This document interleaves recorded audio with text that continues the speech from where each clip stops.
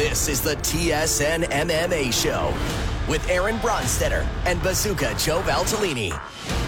The coronavirus impacts upcoming UFC events. Wei Lee and Joanna deliver a classic. Adesanya retains his title. Whitaker to face Till in Ireland. And UFC Fight Night in Brasilia will take place in an empty arena. We're joined this week by Kevin Lee and Randa Marcos, who both compete at that event in Brasilia this weekend.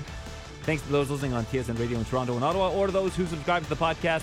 Please leave your reviews on iTunes or wherever else you consume your podcast, because we really, really appreciate that. So, yes, the coronavirus.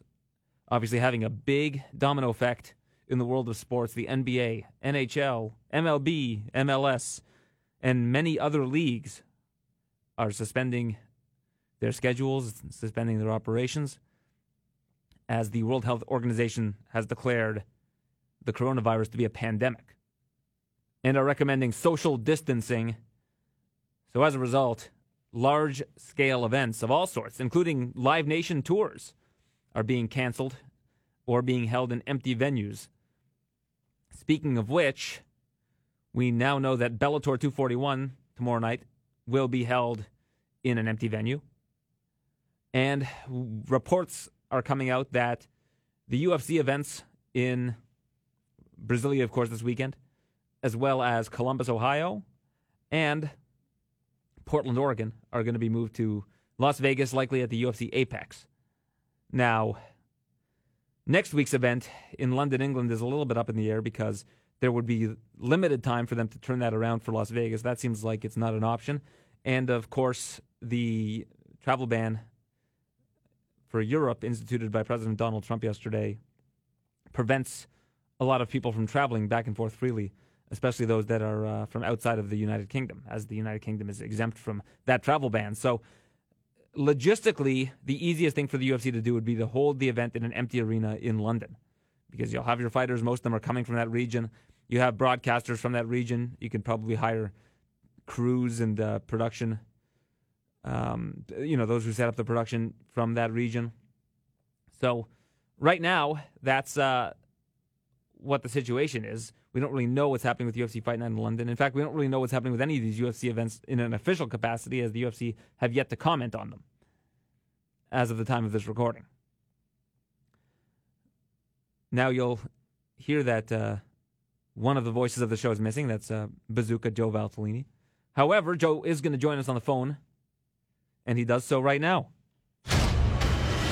I'm now joined by my co-host, Joe Valtellini, who's joining us from his condo. You know, you're not out covering a Glory event.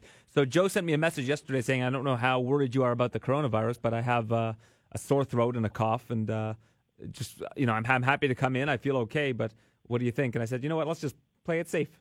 Better safe than sorry. There's distance. Keep the distance. Yeah, I feel great. It's just more of like, I know how much everyone's panicking, and I wouldn't want to put people in a stressful situation. I mean, you got kids too, so, I want to keep the Bronstetter family free of it. Well, thank you. Although they're saying that kids are barely being affected by it. Yeah, that's interesting. Yes, apparently when you get an illness, when the reason you get a fever is because your fever is fighting the illness. And for children, apparently the illness is not, I don't know if that the best way to put it is that it's not like strong enough or impactful enough on a child that they, release, that a fever breaks in order to help them fight it off, because it tends to attack people with weaker immune systems. But, a lot of people talk about, it's not as dangerous as the flu, and the flu kills more people. Well, let's walk that back a little bit. Like, the flu has a cure.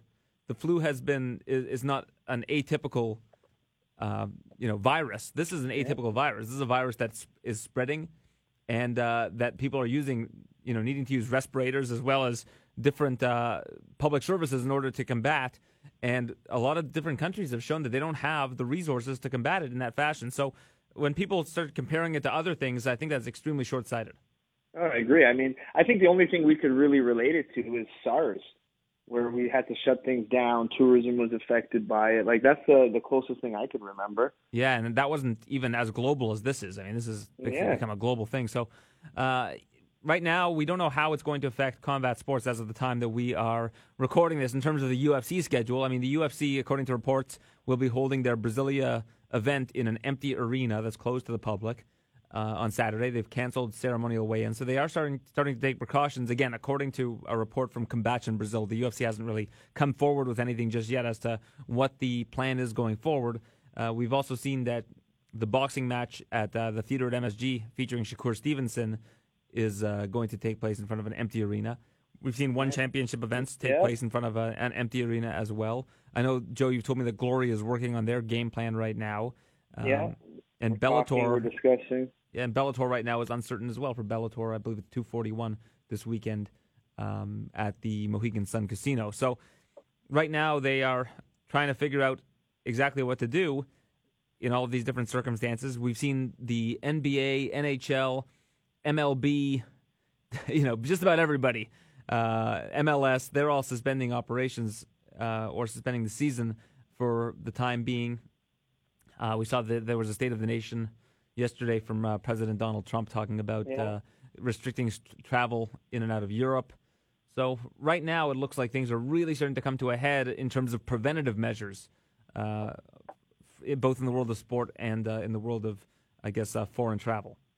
Yeah, and to me, it's interesting. I'll keep it related to combat sports, but if you think of what a gym environment is and what you're doing, it's a breeding ground for sickness and illness and bacteria and germs.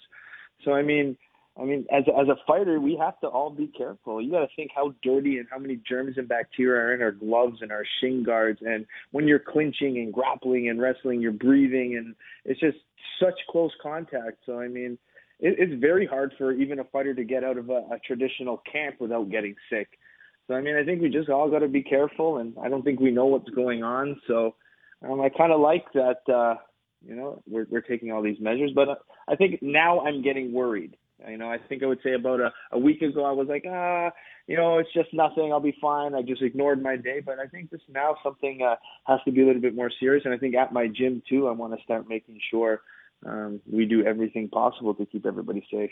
Yeah, absolutely. And you mentioned the impact on gyms. That's something that people aren't really discussing either, is like if there are fighters, at a host hotel that are training near somebody, whether it's training staff, somebody on the, that works for the UFC, like this thing can spread very quickly.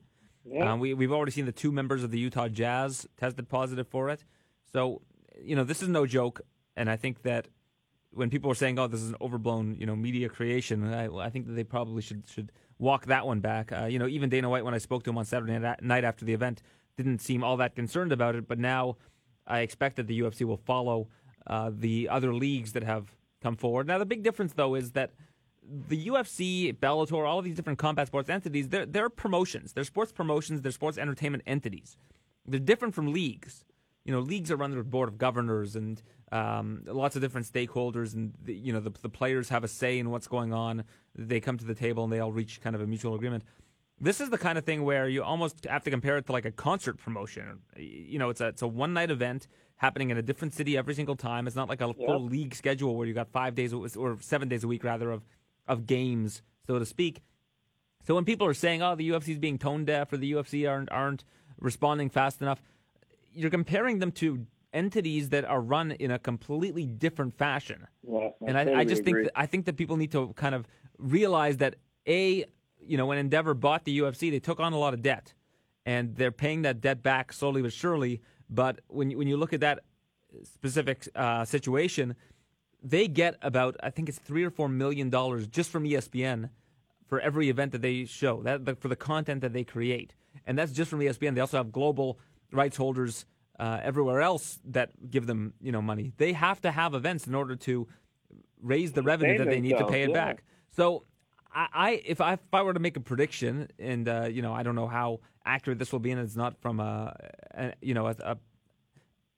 not educated information, so to speak, but I think that they're going to continue running these events. Now, where they run these events, I don't know. It could be at the Apex, it could be at empty arenas, but I think that for the sake of the revenue that they need to make, and if they're able to assess that it is going to be in a safe environment for the fighters, and that they're taking all the preventative measures necessary, I wouldn't be surprised if they take these events and continue to hold them, despite what's going on with these other leagues. Again, these leagues have 10 games a night sometimes. Yeah, it's not just one event. So that's just my own personal assessment of what I think that they're going to do based on the knowledge that I have. But do you think I don't think it's fair, one, for the fighters to have to fight in that environment. Like, it's a very, when you're fighting, especially world titles, and you're putting on big fights that are going to influence your career, you're influenced by the environment. I mean, if you're a fighter, you visualize walking out and people shaking your hand, the attention, the noise. I mean, being in a fight and people cheering and chanting, like, that elevates you to a new performance level, gets you in the zone. It's a feeling that you can't recreate. So I think it's going to be tough for a lot of fighters to maybe be motivated in that setting. I think I would have a hard time with it. Yeah, I agree with you, but I also think that since it takes two to tango, both of the fighters are going to have to deal with that simultaneously. Get paid, right? Yeah, they want to get paid. Otherwise, it's work or no work. So I get it, but I just don't think it's an optimal environment for the fighters to compete in. I agree with you completely, and we've seen one championship do it, and there certainly is a level of atmosphere that is missing when that kind of thing happened. Now, Tony Martin, or Anthony Rocco Martin, as they call him now, wrote this earlier today on Twitter. I would bet that more than half of the fighters would expose themselves to coronavirus before not getting to fight. We aren't a union and don't get paid to fight. Don't get paid not to fight, or to not fight rather. Most spend all their money getting to their next fight. Yeah. So he that's how he lays it out. Do you agree with that assessment? Well, I mean, it's tough because you do have to get paid, and that's one of the worst things about being part of a self-contracted fighter. So yeah, I mean, you have to agree with him. I mean, I don't know. What's your thoughts on it? Give me your thoughts. Well, this is one of the products, again, of the fighters not having a union and not having a seat at the table. That's the first thing. Yeah. So, and I also think that's one of the reasons why, I believe that the UFC is going to continue to hold these events and just try to figure out where they're going to be able to hold them. And I think that holding them at the Apex makes a lot of sense because it's a contained environment. They can run everything. Obviously, the commission will run the event, but it's a smaller setting. There's not as many seats. It would be considered a small event, not really a public gathering. And I believe that that's probably what they'll end up doing. Do you think they could? Would they test fighters before as well for the virus? Well, this is the thing about what's going on in America right now is that the tests seemingly are hard to come by and expensive, and not a lot of people are getting access to them. From what I understand, there's a governor right now that is in quarantine and hasn't been able to get a test because they're not readily available. And that's one of the big issues going on right now stateside. In Canada, Justin Trudeau said this week that he's put aside $1 billion for controlling the coronavirus. And it looks like there's been a bit more of a proactive approach. However, in the U.S., I don't know what the deal is, but all the members of the Jazz managed to get tested yesterday when it became a concern. So I just don't know if it's a cost thing or what is precluding people from taking these tests, but it doesn't seem like they're readily available.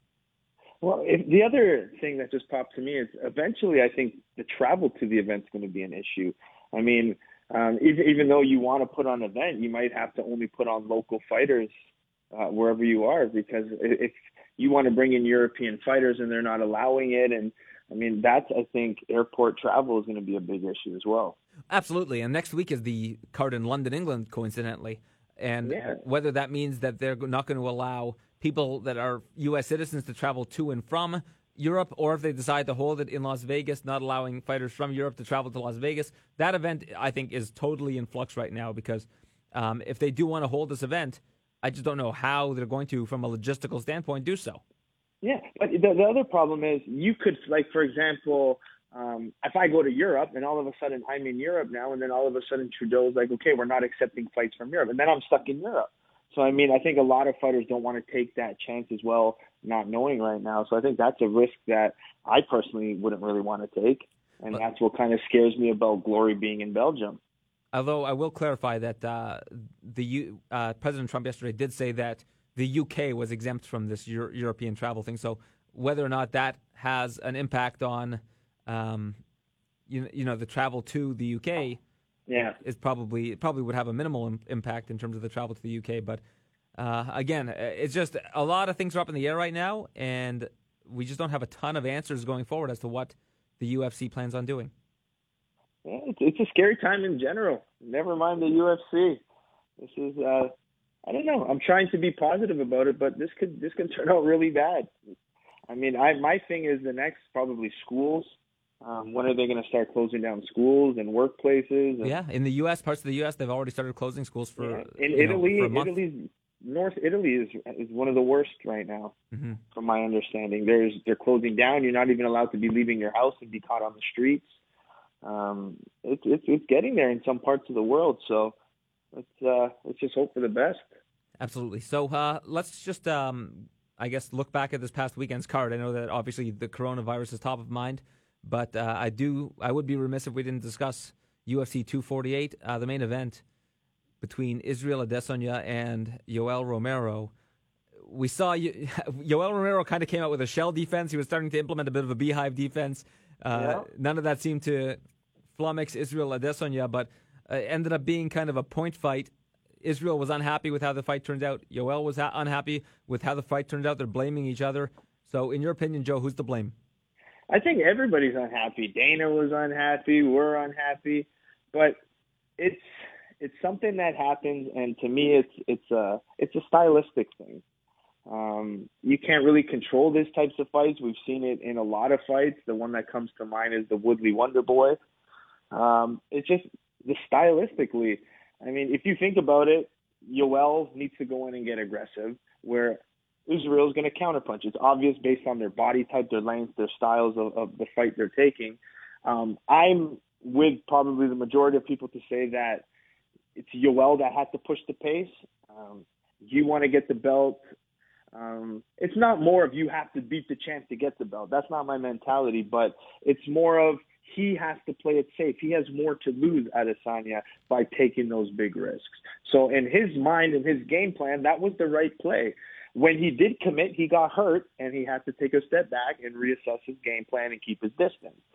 So I think it's Adesanya's game plan, was the right one because he had to stay long. Whereas Romero, no doubt, your plan and your game plan, what we've seen from you is pressure, come forward, put things in combination.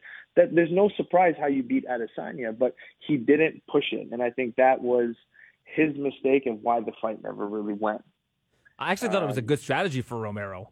When you look at what Romero was doing, trying to, bait Israel into going first so that he could counter with the big left, made a lot of sense. He just didn't really adjust on the fly. He stuck too much to that. And then when Israel realized that Yoel wasn't going to be attempting takedowns, he just kept, beating him up with those leg kicks. And I thought of a good shirt for you, Joe. You need to get a shirt that says "Leg kicks win championships." You know that people always say defense wins championships. Yeah, Volkanovski. Come on, we saw that. We see it now with Adesanya. They do. They're underrated. Don't make me rant again, Aaron. Leg kicks win championships. That's it. Let's make them. I should. But my thing is, with that fight, I mean, I'll take it like from a technical standpoint. When you're right, a good strategy for Romero is to counter. But a higher level, if you watch a boxer, you can't just sit there and just expect to counter. So what you have to do as an IQ fighter is you have to attack first. And that first attack could be lighter, it could be slower, it could be into the air just to get a reaction. But sometimes you have to strike first to get the counter from your opponent, and then you counter the counter. So, you have to play that game a little bit more, where he was just sitting there in that high guard where he should have maybe threw a shot, got Israel to react, then he countered the counter. So that's called countering the counter. So I think more games like that could have been played. Maybe Romero attacking the legs a little bit more. There's so many other strategies he could have done, but he was just relying on one big power punch, and you can't beat a striking specialist with one punch. And the co-main event, Joanna Jędrzejczyk tries to defeat Zhang Weili and get her belt back. Doesn't go her way, but wow, quite a fight. Might be one of the all-time great fights in UFC history. Oh yeah, I was just cheering. I just loved it. I thought it was a beautiful display of violence, artistry, technical ability. In the fifth round, both of them had still straight, long, snapping punches, good distance control. They fought classy.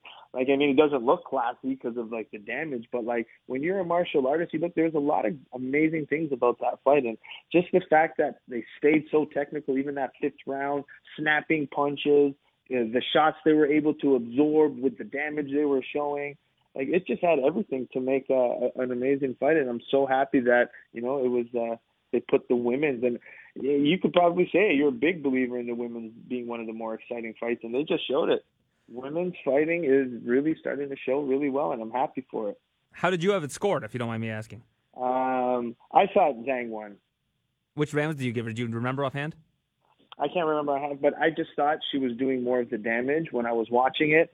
And the fact that, like, every time she hit you, I was just snapping her head, look at the damage. I just thought her striking was more of the damaging strikes, where Joanna may have used her jab, picked a little bit more. But to me, it's about damage and who's landing the more damaging shots. And I think Zhang did it. So Combate from Brazil are reporting right now that the UFC event that is supposed to be held in Columbus on March 29th, I believe it is now being moved to the Apex, UFC Apex in Las Vegas. So you're right. Yeah. So I think they're just going to keep going with this. I think so. Give me your take on the girls' fight? Being there live, seeing it. Oh, it was just wild. It was, like you said, it was just two fighters going forward, going after each other. Neither of them backed down. I also had it scored for Zhang. I thought Zhang won rounds 1, 2, and 5. To me, the fifth round was the deciding round. I gave Joanna 3 and 4. I gave Zhang 1 and 2. I thought the second round was close.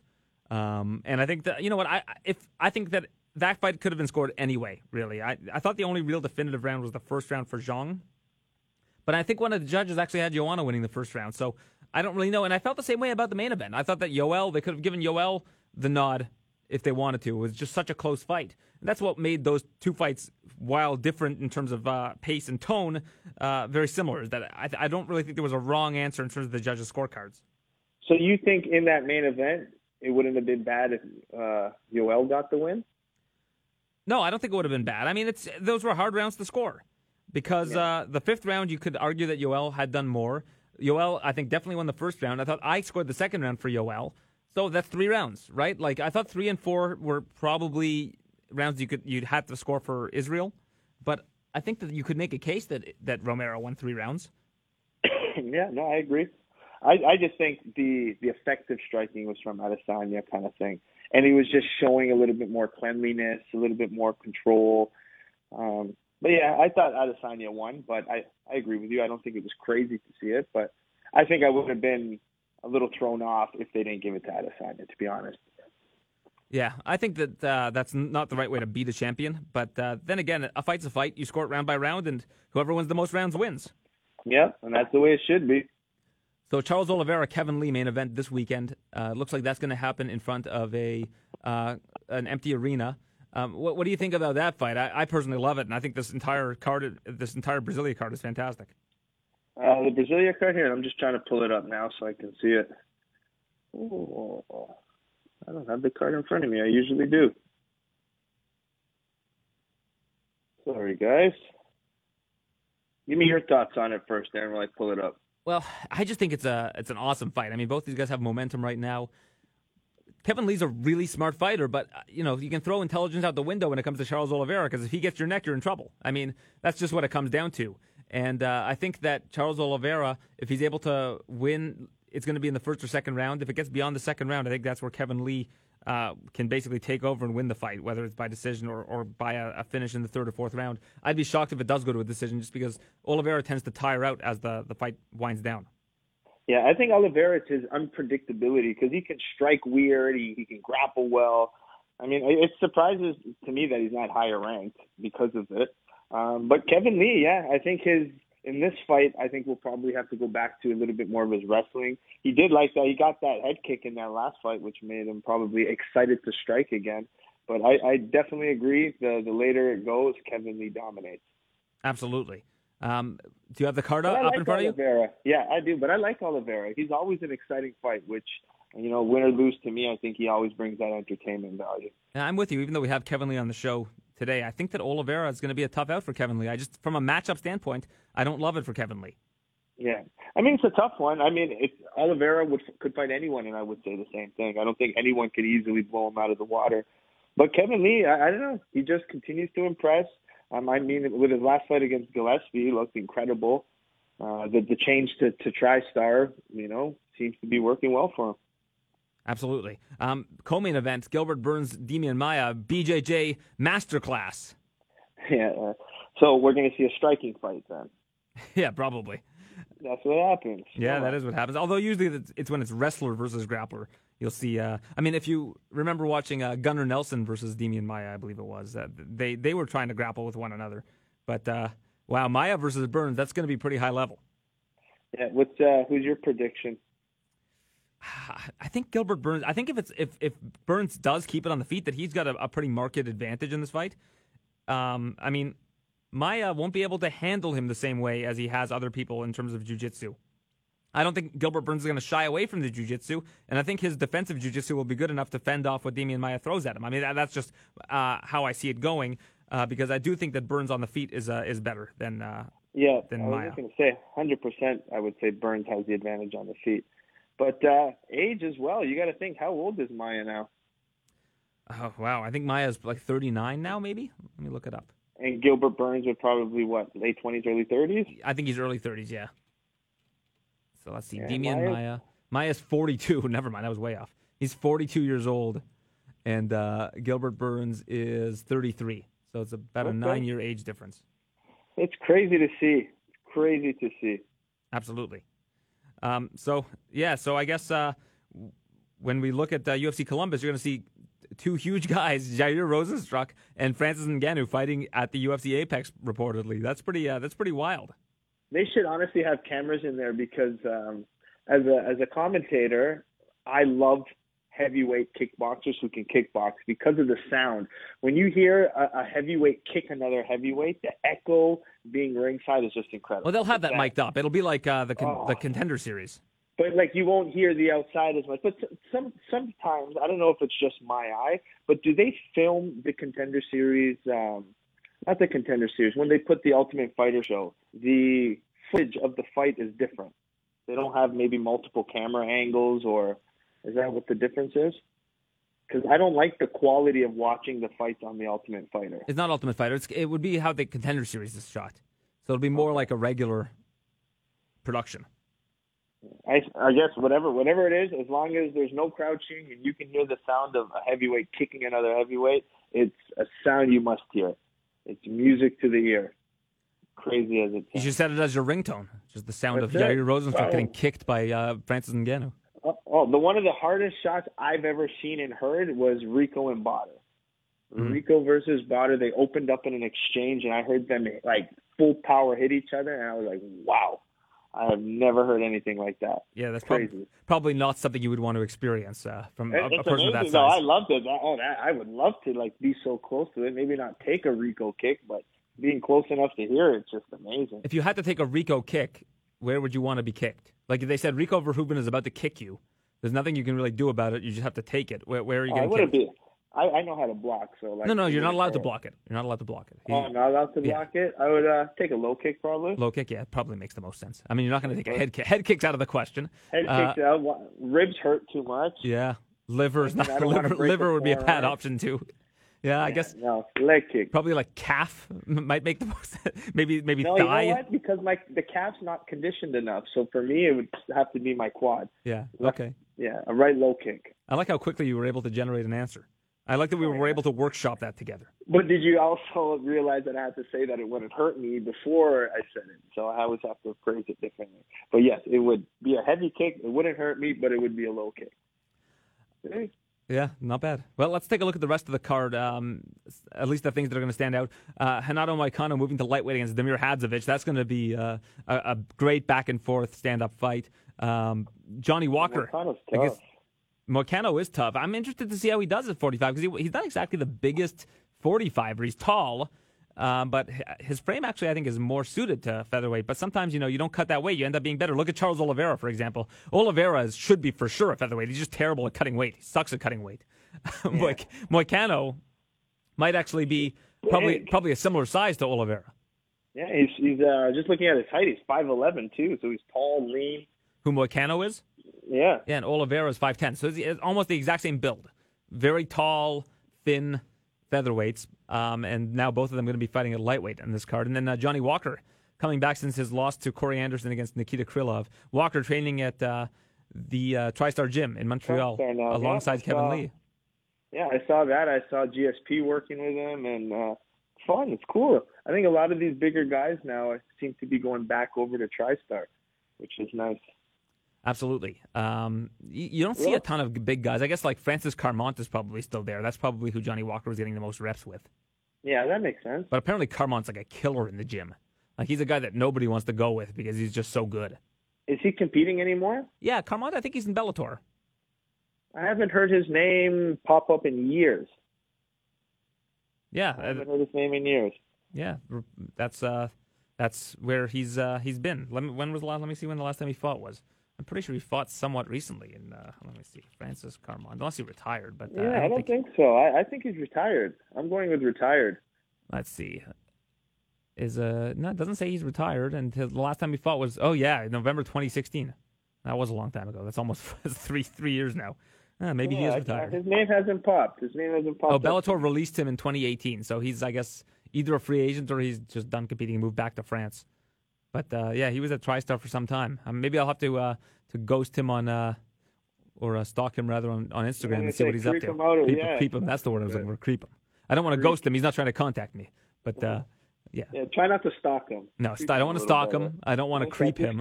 I don't want to ghost him, but I will creep him and see what he's up to. Not bad. Yeah, the creep's not bad. So also McDessie's on the card too, which is cool. I mean, he came to training me that one weekend, so we kind of bonded and connected. So he's got a good fight with Trinaldo. I'm excited to watch. You think after the fight he'll give you a shout out if he wins? Probably not. The best thing that happened was that one weekend I spent with Joe Valtellini. I learned more in that weekend than I have in my whole pro career. Oh yeah, but I mean, just learning about him and knowing him, like it's just now I'm a little bit more personally connected to it. So I always like fight like that, especially now when having Kelvin Cater over, I'm heavily invested in that fight with Jeremy Stephens. Yeah, what was it like training with Calvin? Calvin's a good dude. Amazing. The whole team's amazing. And I mean, as soon as we met, there's actually a video they posted. I should send it to you. A nice little 5-minute clip. They brought his video guy in. Nice. And show some clips of us training. I talked about him. He talks about the gym. We basically just talk about the fight and each other. So where was Rob Font? What's his excuse? Rob Font wasn't there. Apparently he's recovering from some injury, so he wasn't able to come. But he's apparently really pissed. He missed out. He knows he missed out. They were kind of. So they'll definitely be back. We connected really well. Their manager, Tyson's just a phenomenal guy. Yeah, I like Calvin, Tyson a lot. Amazing dude. I mean, just their whole team is amazing. So I can guarantee you they will be back many times in the future. So I'm happy to hear that. Hopefully they'll join us in studio at some point. Yeah, I mean, I think he tagged you on something. They saw. Yeah, Tyson. Yeah, they drove by the building. He said, "Where are you, Aaron?" I was like, "I'm in Vegas." Yeah. I said, "Next time, buddy." Yeah, I had heard that he was coming to town and sent a request to his publicist to see if he could pop in, but the schedules just didn't align because I was leaving on the Wednesday. Yeah, but it would have been good. Honestly, very nice guy, very humble, very cool, very willing to learn. So it went really well, and he came back. He came down because I work with one of the Glory fighters, Ross Levine, and Ross trains with Kelvin and Rob at Lausanne's gym once in a while for sparring. So then they connected, and so they drove down 9 hours road trip from Boston. And yeah, I mean, just working with Kelvin, just little things I've always seen when I watched him fight, like little things I would like to add a little spice of, the kickboxing style, a little bit of my concept. So he grasps things quick. He learns so fast. I mean, it was just the connection was there. So I'm happy. I'm very happy I got to spend that weekend learning and training with him. All right. Well, Joe, I'm going to let you go. And we are going to hopefully reconnect next week. I'm guessing you're not traveling next week, and I know I'm not traveling for the foreseeable future. But is that the plan? You'll be here as long as we're both in good health. Here. As long as we're both in good health, I will see you in studio. All right. Thanks for doing this, Joe. I missed it. You know what? Before we leave, what color plaid shirt are we wearing today? No, I'm in a suit today. The suit is like, it's not really plaid, but it's like we have to I don't know how to describe it. We have some. It's like houndstooth. It's like a houndstooth jacket. You know houndstooth? Okay. No. Okay, well, you can look up Houndstooth. I gotta Google it. I'll Yeah. Google it. Google but that. usually I like to see the Plaid in person. So I'm wearing little suits a lot more these disappointed. days. They're starting to put me on set more often, so I always have to come dressed to impress. But Yeah, but so usually no the plaid shirt under the suit would be plaid, No, or your just blazer's plain plaid. gray shirt today. Although my tie, I guess you could constitute my tie as plaid. That would be a Yeah. blue, light blue, and I guess gold plaid motif on this tie. So that's what you're Okay. missing right now. There we go.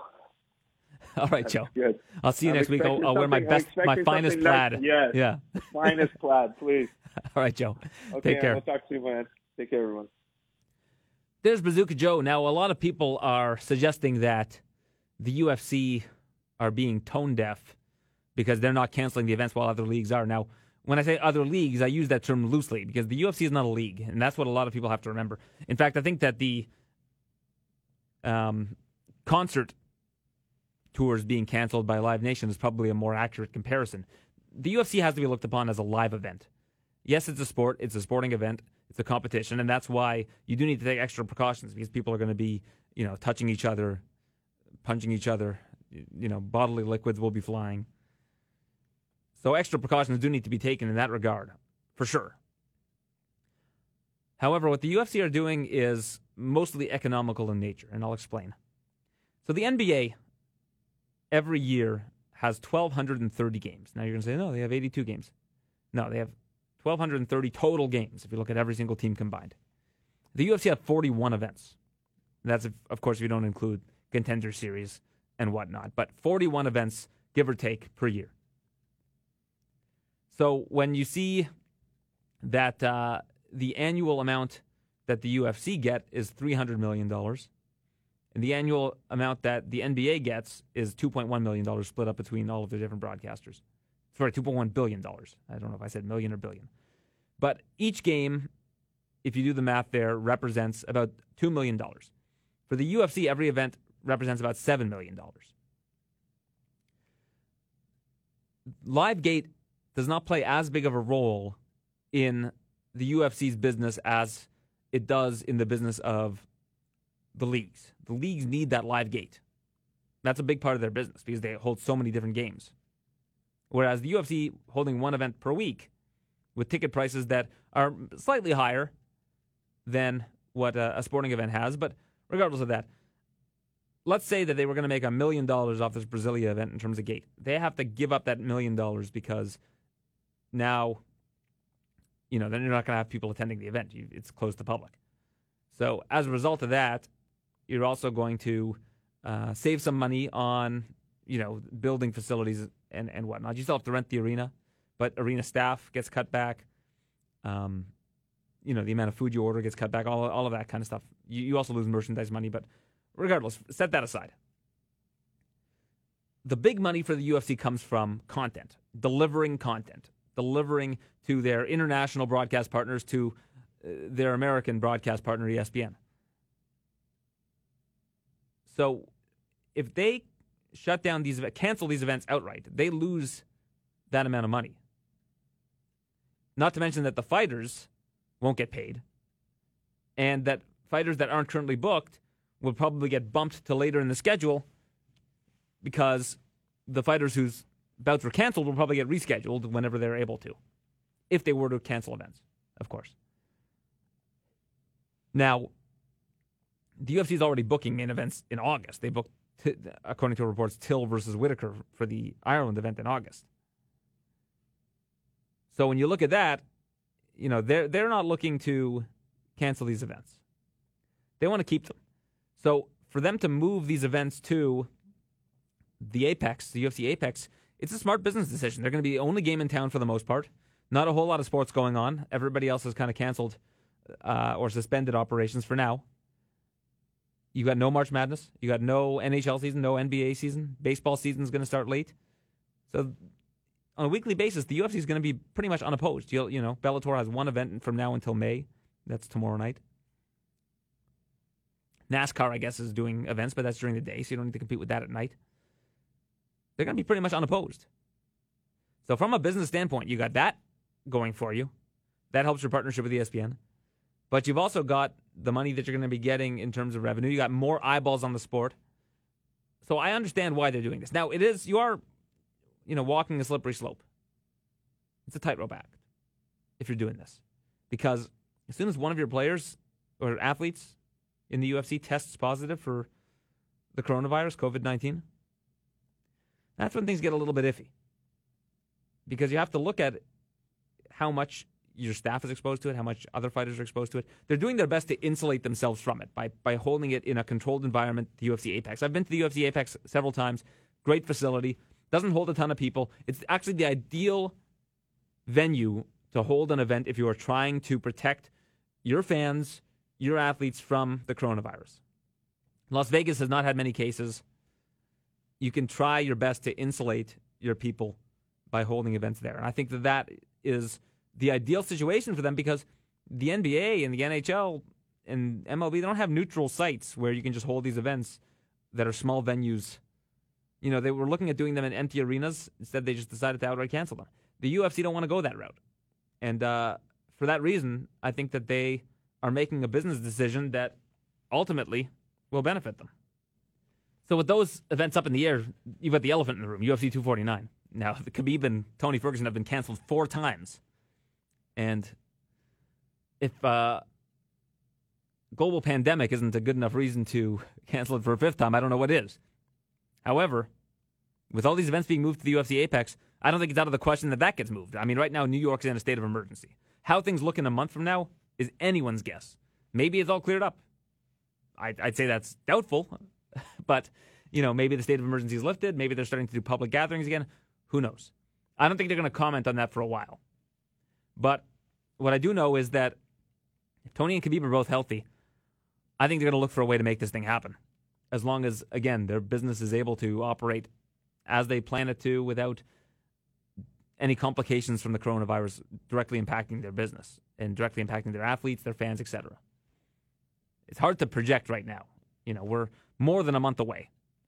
But that's the thing that's on everybody's mind. In fact, Dana White posted a meme on his Instagram. It was a married couple laying in bed, and the wife is thinking, I wonder if he's thinking about other women. And the man is thinking, I hope the coronavirus doesn't cancel Tony and Khabib. It's interesting to see that he's taking a bit of a lighthearted approach. Now, this, of course, was posted before all of the different league cancellations, so, it's not as tone-deaf as it could be. But we're going to wait and see what happens with that particular one because of the very, very strange circumstances around it. Given that it's been canceled so many times, I just don't know how this is going to end up playing out. I really don't. It's a fluid situation. I mean, nobody can predict anything right now. You can just go by what you're hearing, what's being reported, but it's fluid. If for example, I was told by multiple sources today that the UFC Fight Night card in Portland is moving to Las Vegas, probably at the Apex. That can change tomorrow. Who knows? That could just be the plan right now. It's a totally fluid situation. So we're going to have to see what happens. We're going to see where things go from here. Now, looking back at last weekend, I spoke with Joe a little bit about it already, but Israel Adesanya versus versus Yoel Romero. When I look at that particular fight, that was a massive disappointment, of course. But I actually think that Romero had a really good game plan going into the fight. I think that he needed to adapt the game plan a little bit more and have kind of that be step 1 and then have a step 2 and step 3. Instead, it looked like he just had a step 1, which was to stand kind of stationary, let Israel bring the fight to him, and then try to hit him with a big counter. And Israel, to his credit, played it really cool, followed his coach's strategy, and he also said that he needed a kind of a plan B and didn't have one, but ultimately ended up winning the fight by decision. Imagine how disappointing it would have been if Romero won a decision like that. That's no way to win a championship. Both of them seemed to be angry at one another, and it seemed like Dana White put most of the blame on Yoel Romero's end.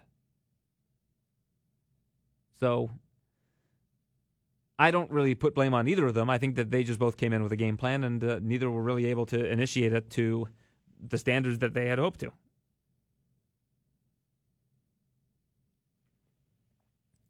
Now, looking at the co-main event, of course, Joanna Jędrzejczyk, Zhang Weili, crazy fight. Joanna spoke to TMZ and said she wants a rematch once she gets better. I don't think that's in the cards. That's not to say that Joanna couldn't have easily won that fight. Like, those scorecards could have gone either way. It was a great fight, split decision, heavily, hotly contested fight. But with Joanna not beating Zhang and Zhang retaining the title, that's a tough one to give Joanna a rematch on, given her recent record. I think Joanna could very well beat Zhang Weili in a rematch. I'm not saying she's not worthy of a rematch, of an instant rematch.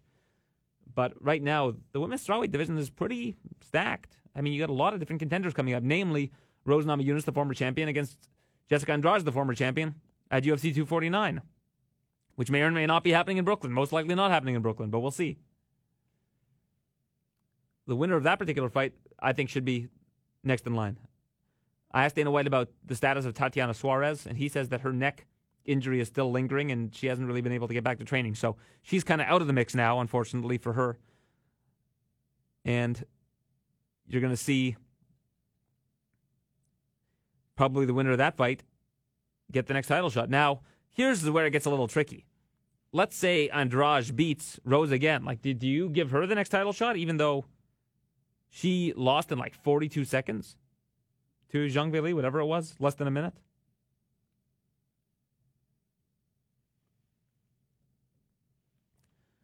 I don't know. I don't know if she'd be, that would be warranted. It would be basically Zhang's second title defense would be against the former champion, who she absolutely demolished in their first fight. Now, Rose versus Zhang Weili, we're talking. Like, that would be a fun fight. It wouldn't be fun for their agent, their manager, who both of them are represented by Brian Butler of Sucker Punch Entertainment. But it would be a fun fight for the fans. Brian might not be able to watch. He might be, covering his eyes. You've also got Robert Whittaker and Darren Till now in Ireland. They're scheduling fights all the way out in August. Pretty wild. It's business as usual for the UFC, it seems. I mean, obviously they're going to have to move certain events, but it seems like doesn't seem like any of their events are getting canceled. If any of them do get canceled, I mean, next week in London, I think, is the only one that's in real jeopardy of getting canceled.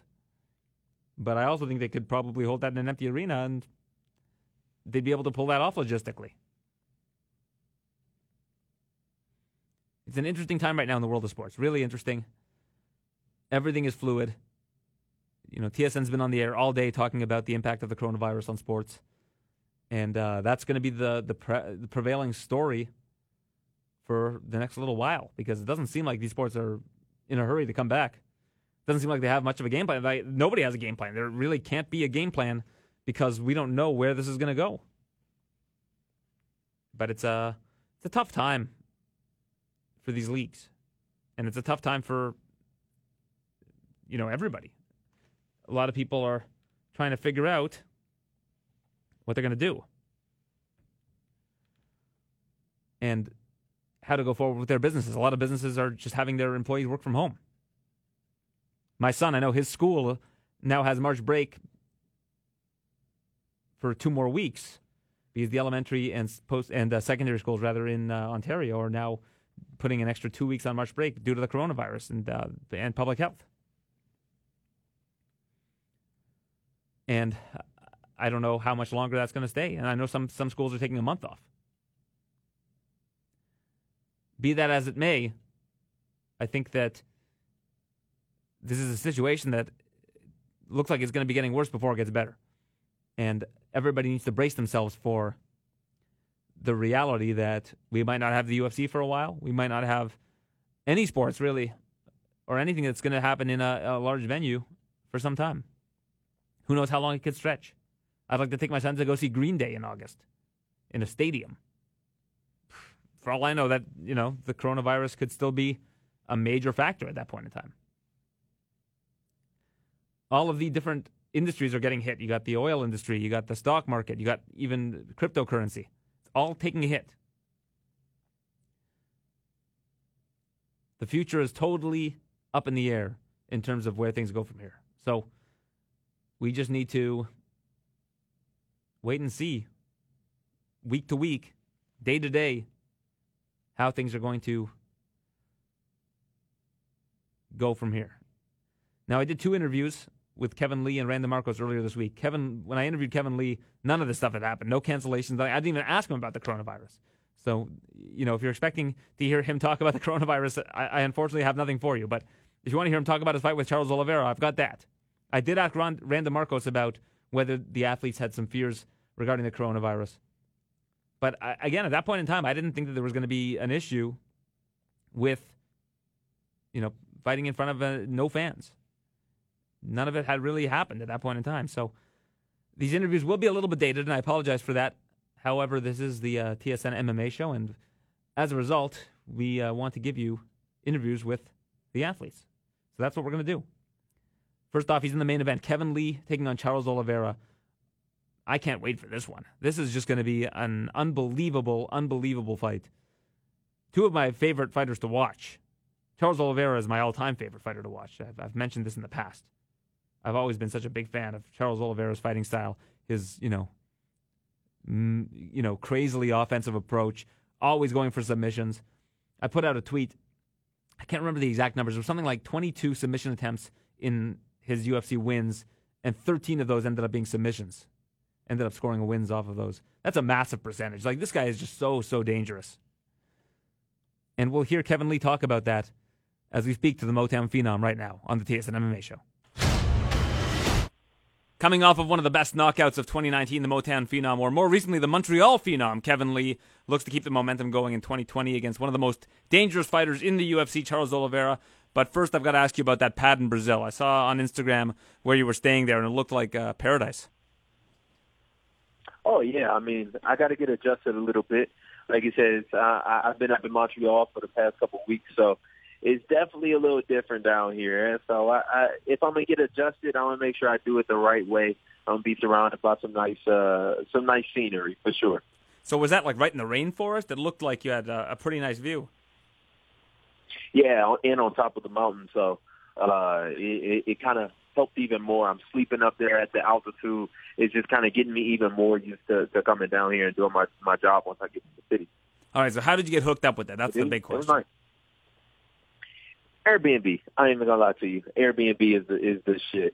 Every time I travel, that's definitely that's one of my mainstays. I don't know. I feel like I kind of like what you said. You said Motown Phenom, then you said Montreal Phenom, and I don't know. I just feel like the Phenom at this point. I feel like I could be anywhere in the world. So anytime I travel, I kind of like that because I feel a little more in tune with the culture and the community. I'm up here speaking Portuguese to people and trying to get by. Well, when you say like cappuccino, they don't know they don't make cappuccinos the same way. Are you a cappuccino drinker? I'm not, but I do like a little bit of milk in my coffee. And yeah, you're right. They totally confused by that. I asked for some milk, and the lady sold me a whole nother. She tried to sell me a half a gallon of it. I'm like, no, I just need a little bit, just so I'm not drinking it straight black. I'm not really sure what they do out here, to be honest with you. I don't know. Do they put more water in? I don't know. I haven't asked a Brazilian yet. Yeah, I asked for cream when I was there last year in May for the last pay-per-view. And they gave me like this cappuccino that wasn't a cappuccino, had like cinnamon and stuff in it. I don't know what they're doing over there with their coffee. Yeah, I'm going to have to ask somebody. That's on the bucket list now. I got to ask somebody. So if you don't mind me asking, how much per night was that Airbnb? And people should go to your Instagram and check it out. It's pretty breathtaking. I don't know. It's in Brazilian reais. So to me, it's not even like real money. I keep the same mentality in Canada. I mean, my accountant ain't gonna be all that happy about it, but it's fake money at this point. I was hoping you'd say Johnny Walker hooked you up with it because you've been training with him lately in Montreal. Yeah, he's been out here. He's kind of giving me a little rundown on the city a little bit. Yeah, we're starting to make some ties together for sure. So a lot's changed with you in recent months. You've stayed off social media for some time. You haven't been doing too many interviews. How has that changed your approach to your career so far? Yeah, I mean, I feel like especially for this one, there's no need to it. The fight kind of sells itself. We match up real well. We two of the most well-rounded guys. I don't know. And to be honest with you, I'm kind of curious to see what the numbers are going to look like after this fight when there really is no drama leading up to it. I mean, a lot of people kind of overlook it, but I've headlined 6 times in the last 2 years, you know, and I've been putting up impressive numbers. There's a reason why they keep having me do it. So I'm kind of curious to see what the intrigue really is without me putting forth that extra effort, to be honest with you. Yeah, that's a good point, because obviously there's a language barrier between yourself and Charles. There was the stare down, and that obviously causes some drama, but not the kind of drama that you need to do on the microphone, but more the dramatic effect of staring another man in the eye. But have you been watching tape on Oliveira? Because I have a feeling like looking at him face to face versus actually watching him do his thing are two different animals. Yeah, for sure. I mean, even when they first approached me with the fight, I wasn't like too hype on it. I'm like, okay, I know Charles is kind of up and down, and I was wasn't really feeling it. But then I watched tape on him, and especially his last 2 or 3 fights, and I see he constantly he's getting better. He's getting better and better than what I remembered. Because I'm thinking of Charles when he was like 22, 23. I'm like, okay, he's not really on my radar. But when I see him recently, and he's 30 years old, and he's hitting his prime, I'm like, oh, okay, there's definitely something here. He's very, very dangerous, and that's something that intrigued me even more about the fight. And like I said, what makes the fight sell itself? I mean, the arena is sold out just based on our skill level, and that's what I think MMA should go back to a little bit. I know I'm one of the guys to kind of push, the big hype and everything, but there needs to be a good balance. So he's shown in the past that as the fight goes on, he gets less and less dangerous. Paul Felder really showed that when he beat Charles. Is that a strategy you're looking to employ, is to kind of be a little bit more cautious in the early rounds and then really bring it to him in the later rounds? Or are you just looking to do what you did against Gregor Gillespie and really attack? I am going to use my experience against him. Like I said, I've had 6 main events, so that means 6 fights that I'm getting ready for that are 5-rounders. And I don't think he's ever been past the 3rd round. So I'm definitely going to use my experience against him. And I would do that with anybody, even if they didn't show them tendencies in the past, because I'm expecting a much better Charles Oliveira. I'm expecting somebody who's learned from that fight with Paul Felder. And since that fight, he's going on such a big win streak that I'm not expecting him to really fade. But I will use my experience in the later rounds and knowing what it's like to go out there and fight for 25 minutes. I'm going to use that against him for sure. It's cool hearing you talk about your experience. And then when I look at both you and Charles, you guys have very parallel careers. You guys both started so young because you were so talented and continue to be so talented, obviously, and grow in this sport. But it's cool to hear you say that, because it seems like just yesterday that you were this young guy, this young up-and-comer in the UFC, and now you're a veteran. Yeah, I know. It's kind of crazy for me being in the middle of it, to be honest with you, and to come to that realization when I look around and I'm like, oh, you know what? There ain't a lot of guys who's doing what I'm doing in this sport. So I'm kind of always my biggest critic, but sometimes I do kind of look at it and say, hey, listen, I've been through a lot now to get here, and it's time for me to start learning from that and really hit my stride.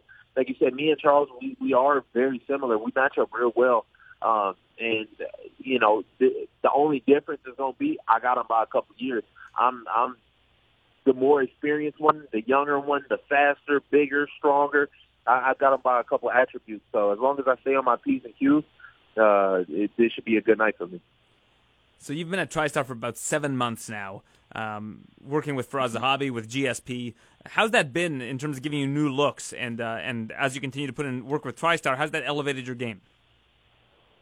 Yeah, I mean, it's been amazing. Like I said, I knew that they were cerebral, but then since being there, I get a different level of respect for it. Now I kind of always knew I'm gonna make it to the top. Like that's always the thing. Even when I'm working hard and kind of was going through my trials and tribulations, I knew I was going to make it to the top. I just didn't know how I was going to get there. I didn't have a path set out for me. And with them, he has a legit path set out for you. As long as you do these things right, then it's going to all make sense. He almost approaches it like a mad scientist or something, and that's what I've been missing in my career. And since I've had that, I've just felt more focused. I felt more, less stress. You know, it's when you know what you're gonna do and you can go out there and get it done. It relieves some of the anxiousness and the stress. What about training with George St. Pierre? I mean, George obviously is at the very top of the food chain when it comes to MMA. I'm sure you had good training partners in Vegas, but training with George must be a completely other thing. Yeah, I mean, it's way different when you can rely on somebody's experience like that. You know, I've had a lot of great coaches in my life, and they've been really the ones to kind of push me to that next level.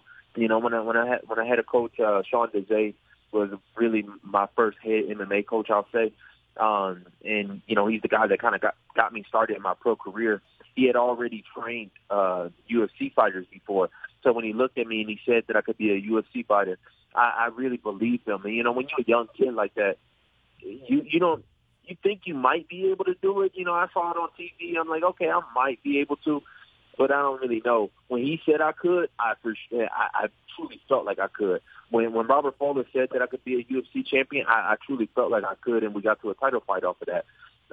So when George St. Pierre looks at me and says that he could really see some greatness in me, I mean, how can you not take that from the greatest of all time? And now it's giving me that added bit of push and that added bit of motivation that you can't replicate that. You can't get it from nobody else other than somebody who's been there and done that.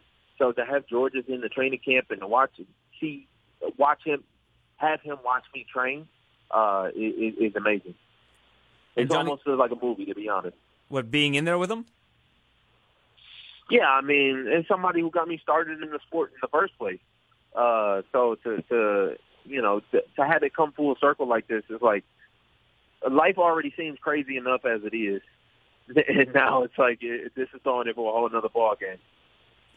And what's it like having Johnny Walker out there? He's somebody that's got to be giving you a lot of different looks. I don't know how often you're in there with him, given the different weight classes, of course. But what's it like having Johnny and his happy-go-lucky nature around you guys at TriStar? Yeah, I'm definitely not. Me and Johnny definitely not sparring. Definitely not. But you know, one of the things I like is over at TriStar, they'll have you spar and then they'll have you watch other people spar. You know, you can learn a lot from watching somebody else. So I sat back and I've got to see him prepare for this fight too. And he just does such amazing shit, to be honest with you. He does some stuff that you wouldn't think about. He's very free in his mind. I mean, I seen him jump over a leg kick and throw a right hand, and before he did that, it never occurred to me that you could jump over a kick. You know, like it's little stuff like that I feel like adds to your game. Having great training partners like that around that's doing some shit that you just not gonna think about. It's always all these are all added benefits. What's your favorite thing about being in Montreal? I know you're probably not used to the cold from being in Vegas for the last couple of years, but you did grow up in Michigan, so there's a little bit of I'm sure, reminiscing in the cold weather in Montreal. But what do you like to do when you're in the city? You know, I actually don't mind it too much. I thought that the cold would bother me a little bit more. It's actually very relaxing. You know what I mean? Especially when I'm up there to work, it kind of settles me down a little bit. I actually did not mind the cold at all. I definitely hit the North Face store as soon as I got up there, and people were making fun of me for walking around with my ski pants on every day. But I just didn't like I don't like to be cold. The city itself is amazing. I mean, it's got some. Okay, if you ask me what I like the most about it, would probably be the women. Montreal has some beautiful women, and they're all open and inviting. Just say that. I was gonna say Montreal is not a great place for guys that are married. Like, you know, when I'm with my wife in Montreal, I'm like looking at my feet. Yeah. You don't want to get caught. You don't want to get caught in the vortex. Yeah. Yeah, exactly. You know, you got to be on your P's and Q's. But with me, I don't have none of that. All I got is the fight game. I'm married to the fight game, so you know she don't mind. She's a little jealous sometimes, but only around fight time. Only 3 times a year. The food's also good in Montreal. You got to give the food credit. Nah, that's where I got to stop you. I don't know. I do hear that a lot. I don't know. I don't know if people got the same taste buds that I got, or got the same palate. It's okay. It's okay. It's definitely not a reason I would say move to Montreal. I would say move for the people, move for the culture. People have been there so long; it's such a rich culture. But I wouldn't stay for the food. Well, Kevin, you're going to the wrong places, but let's continue. We won't get into a debate about that because you'll probably beat me in any form of competition. So this past weekend, what did you think of the main and co-main event, UFC 248? Obviously one a little bit more exciting than the other. Yeah, I mean, that co-main is just crazy. As a fighter, you always want to have like a fight that will really push you and maybe take you to the next level. And you're like, okay, I do want to have it's crazy of us, but we all kind of do want to have a little fight of the night type fight. I saw that fight, and I'm like, I never in my life want to experience that. I mean, if that's what it comes to, then that's what it comes to. But the way that they were throwing just for 5 rounds straight, the damage that they took, and just kept walking through it, I honestly don't want to experience that. I'm good on that. I'm not that tough. Like, it was amazing to me to see, the next day was International Women's Day, I think. And for something like that to happen was just incredible. There's not a man tough enough that can take that kind of punishment and still dish it out. I mean, I've never seen that in a men's fight before. It was crazy. As for the main event, who's to blame for how slowly that fight progressed? Yeah, I don't know. I was more interested in that fight than a lot of people gave it credit for. Just because Yoel actually did make him fight his fight. Yoel was doing good in the beginning and kind of showed a couple holes in Izzy's game. That I think is good for both sides. Sometimes when you undefeated and you on top of the world like that, Yoel kind of showed that he's human. So I feel like that's going to push Israel Adesanya to the next level probably. He's probably going to go back. He's going to look at where exactly he could have he could have did better, because I think it was on both of them. I think it was on Yoel for not engaging in the later rounds. But again, the man 42 is like, how much gas do you think he's got in the tank? He was doing good in those first couple of rounds, and so very surprisingly for the way that he fights. I was interested in that fight. I didn't necessarily see it as a boring fight. Yeah, I'm with you. I think that people kind of got spoiled from that co-main event, and they were bored by the main event. But it was a high-level chess match. I mean, you see Romero standing basically, stationary in the center, using kind of a shell defense to, I guess, fend off the kickboxing skills of Izzy, and kind of had Izzy flummoxed early on in that fight until Israel kind of started attacking the legs, saw that the takedown wasn't going to be there for Romero, and went that approach. Yep. Yeah, I mean, that's a very hard fight.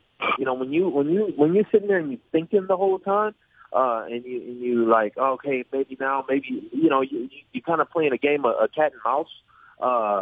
It's a very hard fight, even though it doesn't look from the outside looking in. It doesn't look like they're doing too much. I just know from being in there the whole time, your mind is racing, and your mind is is using up more energy than any other part of your body. Versus you sitting there throwing and kicking, punching and kicking. It was interesting to me. I guess it kind of you kind of really have to love the sport in order to love a fight like that. So I don't necessarily blame the casual people, but I don't know. I was interested. I liked it. I'm with you. Yeah, you're right though. It is exhausting to have that much of your brain processing everything for 25 minutes. Like, that can be more exhausting than the kind of fight Joanna and Weili had, which is just instinct. Yeah, and it gave me a little bit of motivation for this fight, for Israel to go out there and keep that same focus the whole time is very hard, especially if the guy's not giving you much. So, and for this fight, I'm going to have to be focused for that 25 minutes. I'm preparing for the best Charles that there is. He's super well-rounded. I never know what's going to come at me. He throws all types of flying knees and flying Superman elbows, and he'll do some crazy stuff too. So I got to keep my focus, and if he can do it against a guy like Yoel who's just standing there, that might not look like much, but that's very hard to do. then give me a little bit of added push to go out there and do what I got to do next Saturday. And finally, UFC 249 is in about a month. About an hour from Brooklyn, there's a city called New Rochelle, and they've just quarantined the whole city. So if the coronavirus is the cause for this fight to get canceled again, then the gods just have it in for us. It's just not meant to be. But should this fight happen, who you got? Mm-hmm. You know what? I don't really care no more. I honestly don't. I want to say Khabib just because I feel like he'll probably win. But honestly, I don't really care. I think people are overlooking the fact that if I win this fight with Oliveira, I'm the number one contender. You know, I hear that they're saying they want Conor to fight him and all this, but are you really going to give Conor a shot after just beating Cowboy? You know, if I beat Oliveira, this is the third lightweight that I had beaten since Tony Ferguson didn't really beat me that night. I feel like anybody who watches that fight can see that. And this is the third contender that I'm beating since then, and all of them have been on streaks. So, I'm looking at taking the number one contender spot against either one of them. I want to see the Tony Ferguson fight again. I think a lot of people want to see it, and I've been calling to be for years. So I'm gonna be in Brooklyn that night, and we'll see. Right now it's Oliveira, and that's solely what my focus is on. But I'm gonna be there that night. We're gonna make some noise. I didn't let people talk for long enough. Like you said, I've stayed off of social media. I kind of done my own thing for long enough. After this fight, it's time to make some noise and take back over this game. All right, Kevin, well, it's great picking your brain. Best of luck this Saturday against Charles Oliveira. Really looking forward to seeing it. It's one of the best fights that they've made this year. So kudos to you, and again, best of luck. I appreciate that. Thanks, my man. That was Kevin Lee, and from Kevin Lee we go to the only Canadian on the UFC Fight Night card in Brasilia. That's Randa Marcos, who joins us now on the TSN MMA show. I'm joined now by Canadian strawweight Randa Marcos, fighting in Brazil for the first time since your last bout against Marina Rodriguez in Sao Paulo. You're fighting in Brasilia this time. What do you like about fighting in Brazil? I like the nice weather here, but lots of fans here. It's really exciting. Everybody gets into it. So I'm really excited to be back here and to put on a good show. Now, you're coming off a win. You've gone back to the same old trend, the win-loss, win-loss, win-loss. I know you work with a sports psychologist. Is this something that you guys go over when you're coming off of a win? It's not about win-loss. Like, it's like about my mentality and where I'm at. I'm in a different state, like, right now of like, my skills and everything. So I'm going in there, like expecting to win this fight because of all the work I've done, and I'm not that same person. So, and what happens like with the result is not in my hands. All I can do is try my best and, try and get the victory, and whatever happens, happens. Yeah, we've talked about that in your recent interviews that we've done together, that you've kind of let go. You're not going to believe in these kind of things with trends and whether or not you should or shouldn't win based on, historical events. So walk me through what you have been discussing in terms of how you let go and how you go into these bouts with kind of a clear head. Well, first of all, who I am now as opposed to who I was, even in my last fight and the fights before, I've picked up Muay Thai and I've been training harder. I've been adding more technique to my skills. Mentally, I'm more clear-minded. I'm not as stressed. Usually I'm freaking out at this point, and I'm just chill. I'm relaxed. I'm just, enjoying the moment, enjoying every moment, and not really focused on the outcome, just on what I can control, and everything else is not in my hands. You're facing Amanda Ribas. She looked great in her last fight, handing Mackenzie Dern her first professional loss. What do you see in Amanda's game that you think you can capitalize upon, and where your strengths are going to be able to offset hers?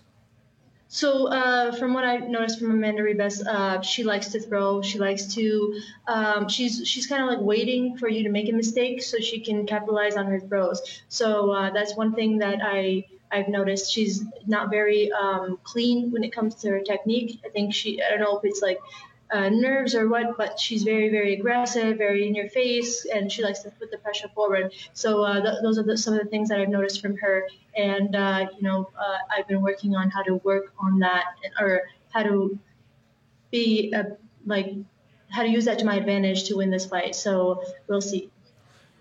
in fights where you have had opponents push the pace on you, you've actually done really well in the past. Do you think that it's actually a strength on your part that she is going to want to push the pace because you can utilize more of a wrestling-based game plan and take advantage of that kind of mentality? Yeah, definitely. In the past, I'm very, very good at people being more aggressive. I as you can see in my fight with Claudia Gadelha, I was expecting her to be, more aggressive and more like want to take me down and stuff, and she didn't do that. And I feel like I'm a better fighter when somebody pushes the pace on me. So, but I've been, I've grown a lot since, when I first started. So I'm able to work both ways. So whatever happens, I'm ready for it. You mentioned that fight against Claudia. That was the last fight of yours that I covered on site. And watching it, it seemed almost like an out-of-body experience for you. What happened in that fight? I know you were able to rebound in your last one, but looking back at that fight, what do you think was different from how you expected it to be? Yeah, it was just me overthinking. Like I said, when I lose my fights, it's because of me.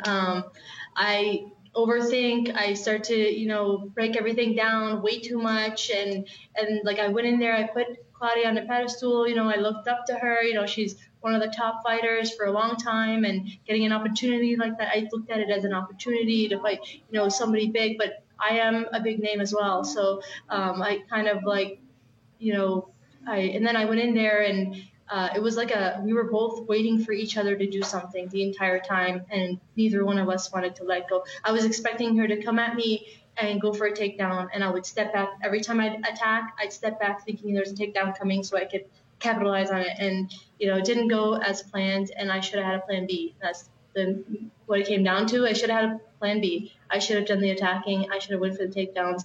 And, all I can do is learn from that and move to the next one. You fought 3 times in 2018, 3 times in 2019. There's a card coming up in Saskatoon this June. Is that a realistic timeline for you to turn it around if you exit this fight injury-free? Definitely. I love to fight. I love to fight right away. I don't like waiting too long. This is what I do. I'm a fighter. And, if I can fight 4 or 5 times a year, I'm happy with that. As long as I'm healthy, I'm ready to fight whenever. The coronavirus has been a big deal as of late, and it looks like it's going it's not going to be getting any better. It looks like it's just getting worse. Have you spoken to any of your fellow athletes in Brasilia? Any hesitations in terms of travel among you and your fellow athletes? No, I haven't really been focused on that. I mean, we just, got the plane ride here. I think that was the biggest, kind of, not problem, but like, we were kind of worried there, but, it seemed fine. Everything seemed fine. And we got here. Hopefully everything is good. Everything's fine and everybody's good. So I don't know. I got more important things to worry about. I know that health obviously is very important, but we're all good. So we're not going to worry about it. We're not going to stress about it right now. Yeah, I guess, like you mentioned, you can only worry about what you can control, and that certainly is outside of your control and outside of the control of the fighters. Well, thanks for this, Randa. I appreciate it, and best of luck on Saturday against Amanda Ribas. Thank you so much. That was Randa Markos on the TSN MMA show. Stay on my Twitter account, @Aaron Bronsteter, for all of the breaking news regarding the future plans of the UFC, different events, if they're going to be moved, etc., etc. I'll try to keep you as posted as possible on any updates that may come. So thanks to everybody for tuning into the TSN MMA show. Hopefully some good news coming in the future. Looks like this is a very, very dire situation worldwide. And everybody just take care of each other. Wash your hands. Stay in close quarters where you're not going to be around a lot of people if you are able to. And, just stay well and take care of each other. We'll be back next week with another TSN MMA show. Thanks for listening to the TSN MMA show. For all the latest UFC news, visit tsn.ca/UFC.